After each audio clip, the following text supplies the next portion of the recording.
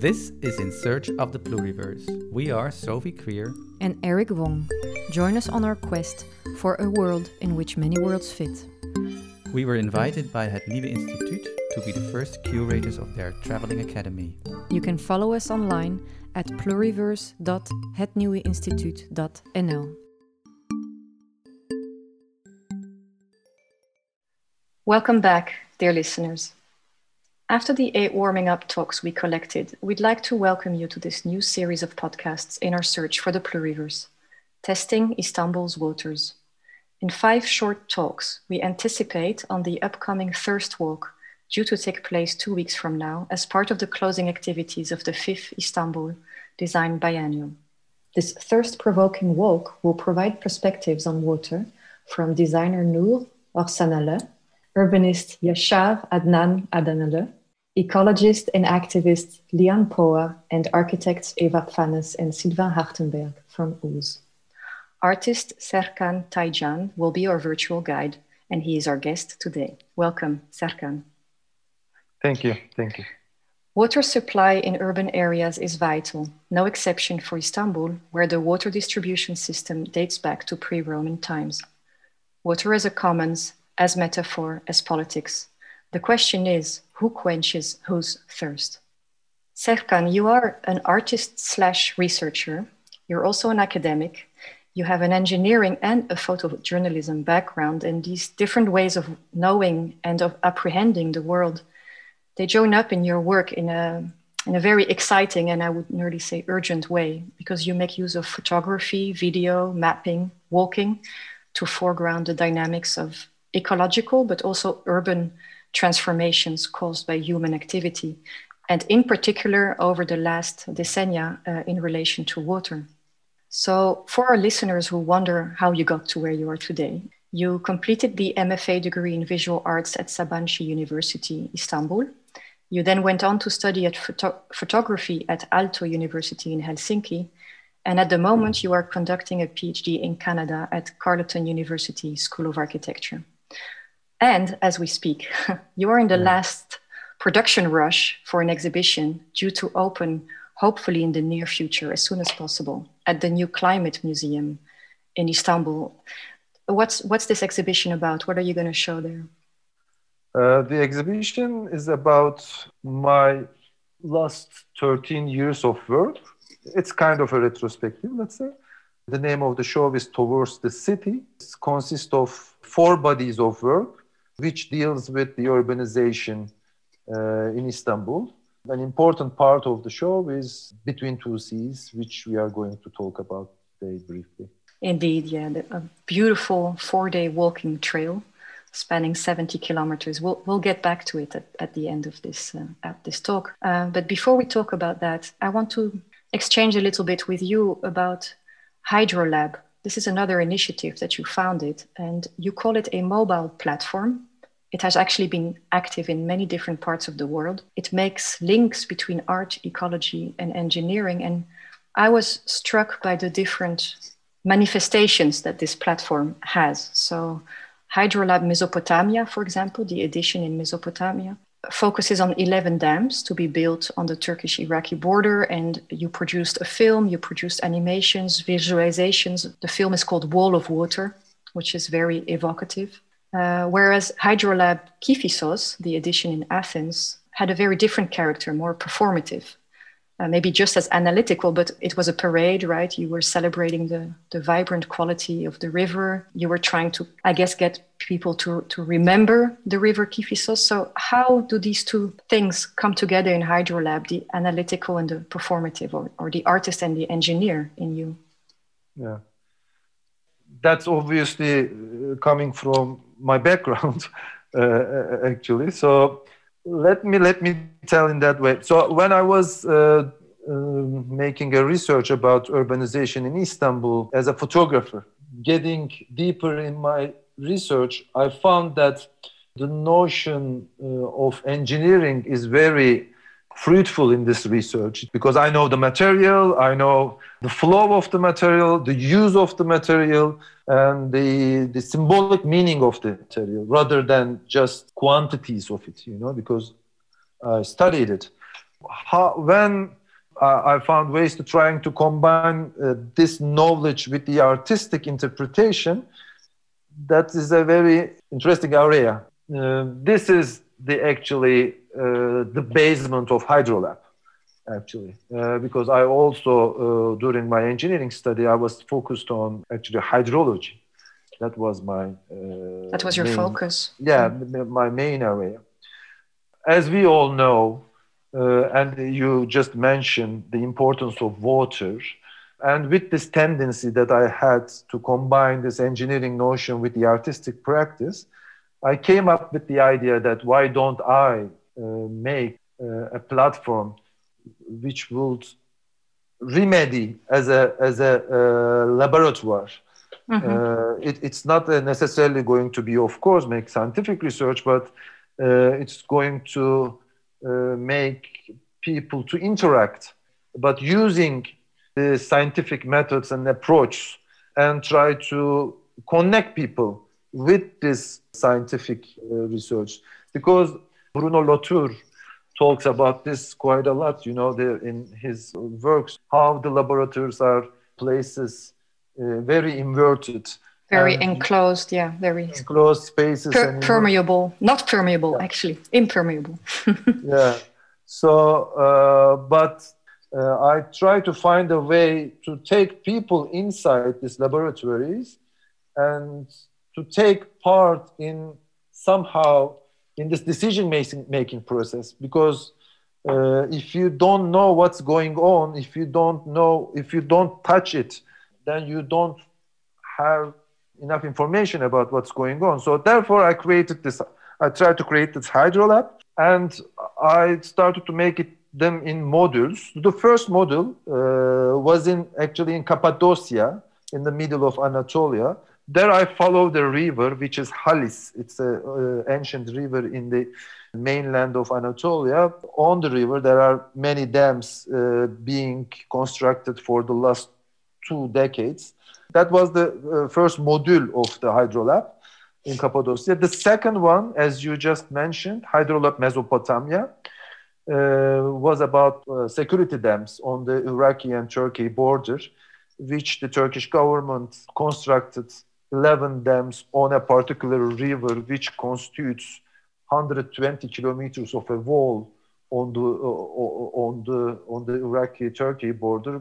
What I've been questioning here is how water could transform into a weaponized thing, into a weaponized matter. There was not any attempt to use dams as a weaponized structures nowhere in the world before.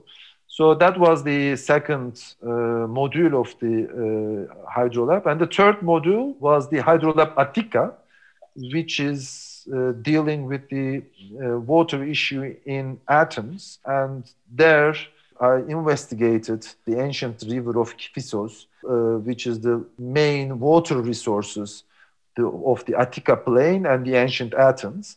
Now the river is covered by a highway, and nobody even remember that it was a river. It's turned into a channel, a concrete channel. So when I went there and I speak with the local people, I found that very essence of river is already disappeared. So, and I started to question, how can you again make people to remember that it was a river? In my artistic works, I try to combine sport activities. So this time I imagined to make a rowing event in this concrete pool, concrete canal. What is it in sports that attracts you as an artist? Like, why do you want to include sports as a way to participate? I was doing it, first of all. It's part of your life, of your own life. It was part of my life. And also, bodily, tangible activity has a great potential to look around you in another way. Your perception changes. Exactly. When you move. And each sport activity has another pace. And once you walk, it's another pace. Once you row, it's another pace. Bike when you swim, or it's another pace. swim, yeah, swim or bike even. So I found great potential in sports to interact with. Yeah. Yeah. And it's actually interesting because it brings me to another thing I wanted to speak to you about, actually in relation to another big project in Istanbul that you have also been working around, the Canal Istanbul, right? Yeah. The official reason that I read for this project, which is quite huge, is to reduce the large marine traffic and minimize risks associated with tankers, etc. The canal is artificial, planned to connect the Black Sea and the Marmara Sea.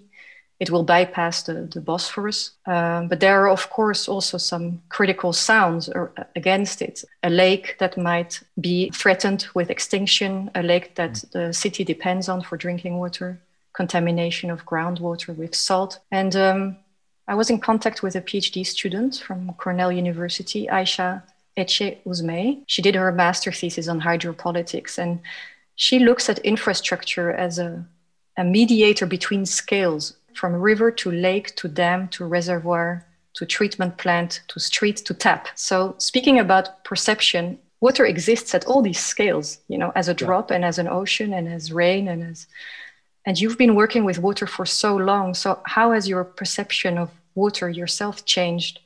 Wow. I was not expecting this. So yeah, just a second. Water.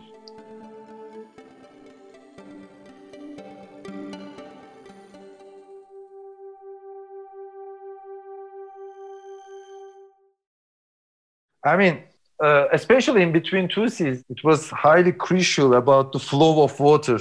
We follow the canal, of course, but at the same time, we follow an existing river.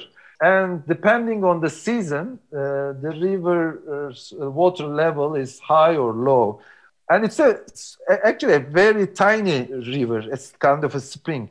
But what I observed during all this 10 years of walk, a very tiny river could make an obstacle to your to your walk. Then I started to realize and observe the flow of the water, how it goes from high to low, and how it ended up on the bigger bodies of water.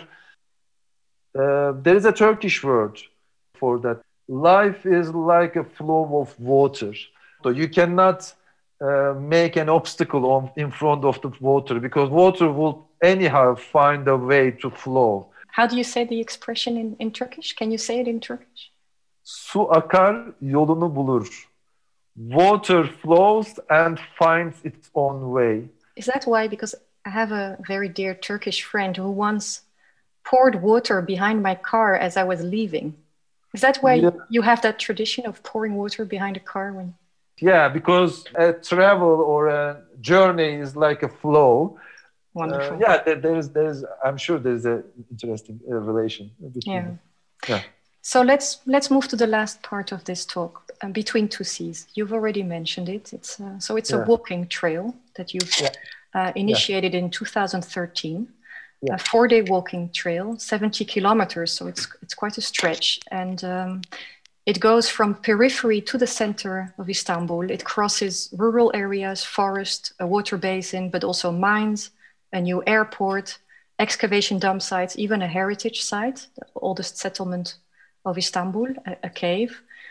And you did this walk, if I understand it right, to facilitate a personal experience of the threatening transformation of Istanbul and its surroundings. And for the web magazine of In Search of the Pluriverse, you allowed us to publish 3 photos of the way markings that you created for this route. They're like tags, or like, they nearly resemble graffiti because you spray can them on different sites. So there is one image, which is, I don't know where we are. We are in a kind of desert. You know which one I mean? Do you see? The second one looks more like it's man-made rocks, let's say. So maybe you are close to an excavation site. And the last one is even more zoomed in, and we see the actual gesture.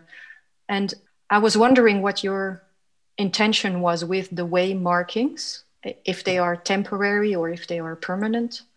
and just how you see them as a gesture along this walking trail, and how they, in a way, on a very small scale, embody what you wish to do with the whole Between Two Seas project. The main gesture about the walking trail is that in order to let people to defend their rights to their city.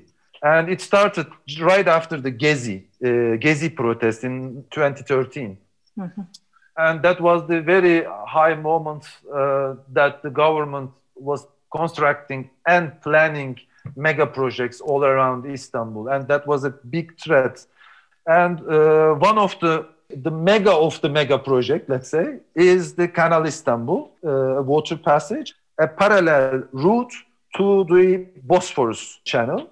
So the claim is to open up this canal like Suez or Panama, you can imagine, like, that will let ships to pass to create an economy. That's the narrative. Mm-hmm. Yeah, but however, there's, of course, always different agendas of these mega projects. One of the agenda is, of course, to start a huge construction, because once you make that type of construction, you sustain economy. That's the way of the government, their approach to construction. Plus the speculation of the real estate and also international relational aspect of it. But on the other hand, there will be a huge ecological consequences because of the water reservoirs, as you mentioned, and the bird life and so on. So what I proposed to Istanbul Biennial in 2013 to make the proposed canal route into a walking path, into a walking trail. And I found the path. It has the qualities of an ordinary walking path. But was it easy? I mean, I can imagine it wasn't continuous. I can imagine you had to cross lands or private property. Yeah. No, you don't need to cross private property. I found public lands, lines between villages, following the water reservoir. So what I followed was the typical quality of a walking trail. And this trail has been recognized by the Turkey Cultural Routes. Yeah, I saw it on their website, indeed. And this association is also a member of the European Cultural Walking Trails Association. Therefore, it is a officially recognized walking trail. And does that give a cultural value to the route as well? Of course. That's interesting. So that's actually the gesture about it, it's not just in the artistic realm, it is also carries It seeps over into the other domain of domain. Legislation and jurisdiction. Yeah. People who walk on it sometimes and generally don't know that it's an artistic production. Really? Yeah, they might also consider it as like a cultural activity or ecological awareness. And is that on purpose for you? So because the map can be found on the website of. Yes, it is exactly the purpose on it. I mean, although it's an artwork, but it's not necessarily that I'm the artist in this project. I'm a facilitator. Maybe the river is the artist. Yeah, the river is the artist. The nature is the artist. I just facilitate. And whenever I join the walks, I'm just walking with people. I don't guide. I don't show. I just walk with them. So because it's a platform for discussion. That is the crossing of Hydrolab and Between Two Seas. They are both platforms of discussion and with the involvement of the body and with several with people coming from several backgrounds, several disciplines, So they come, they join, they share ideas, and with this bodily participation, it creates another kind of discourse. That's what I found interesting. Yeah, an embodied discourse, right? Yeah. And maybe just because before, and then I have to wrap up this talk, but that beautiful image of the way markings. Where was this picture taken? The one with the mountain? Okay, so that's the interesting part. So this picture was taken at the very beginning of the the time that we start walking in 2013. So the place was open lignite mines, but it was not functional anymore back then. So that's why it turned like a moon, the surface of the moon. Exactly, it has a lunar landscape. Yeah. A lunar landscape. Yeah. Interesting about that, this landscape doesn't exist anymore because in from 2015 to 2018, the biggest airport of Europe being built on top of this moon-like landscape. Actually, it's a very sad story because this landscape was highly important because it was a man-altered landscape, but somehow it was regenerated by the nature, by the birds, by several other creatures and animals. It would have been a very interesting place to observe a post-industrial landscape. And regeneration of biodiversity also. Yeah. Yeah. Well, Serkan, thank you so much for taking us on this tour. Thank you. Dear listeners, for more background on Serkan Taycan, you can visit his website. With K, Serkan. Yeah, like the, yeah. Oh, yeah. Serkan Taycan. And it's a Y and a J is a C, right? For our listeners. Yeah. They can learn some Turkish this way. This was one of the 5 teasers in the series Testing Istanbul's Waters, part of In Search of the Pluriverse. Stay tuned for the next talk to be published soon.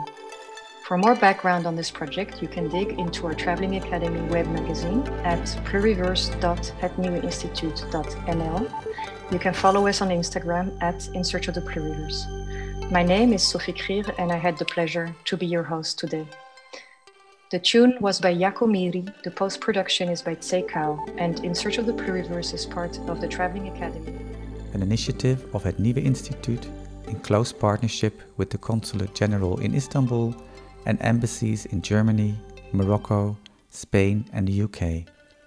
The Traveling Academy brings together makers from these regions and the Netherlands to learn how formal and informal ways of knowing can support each other in tackling ecological, socio-political and spatial issues.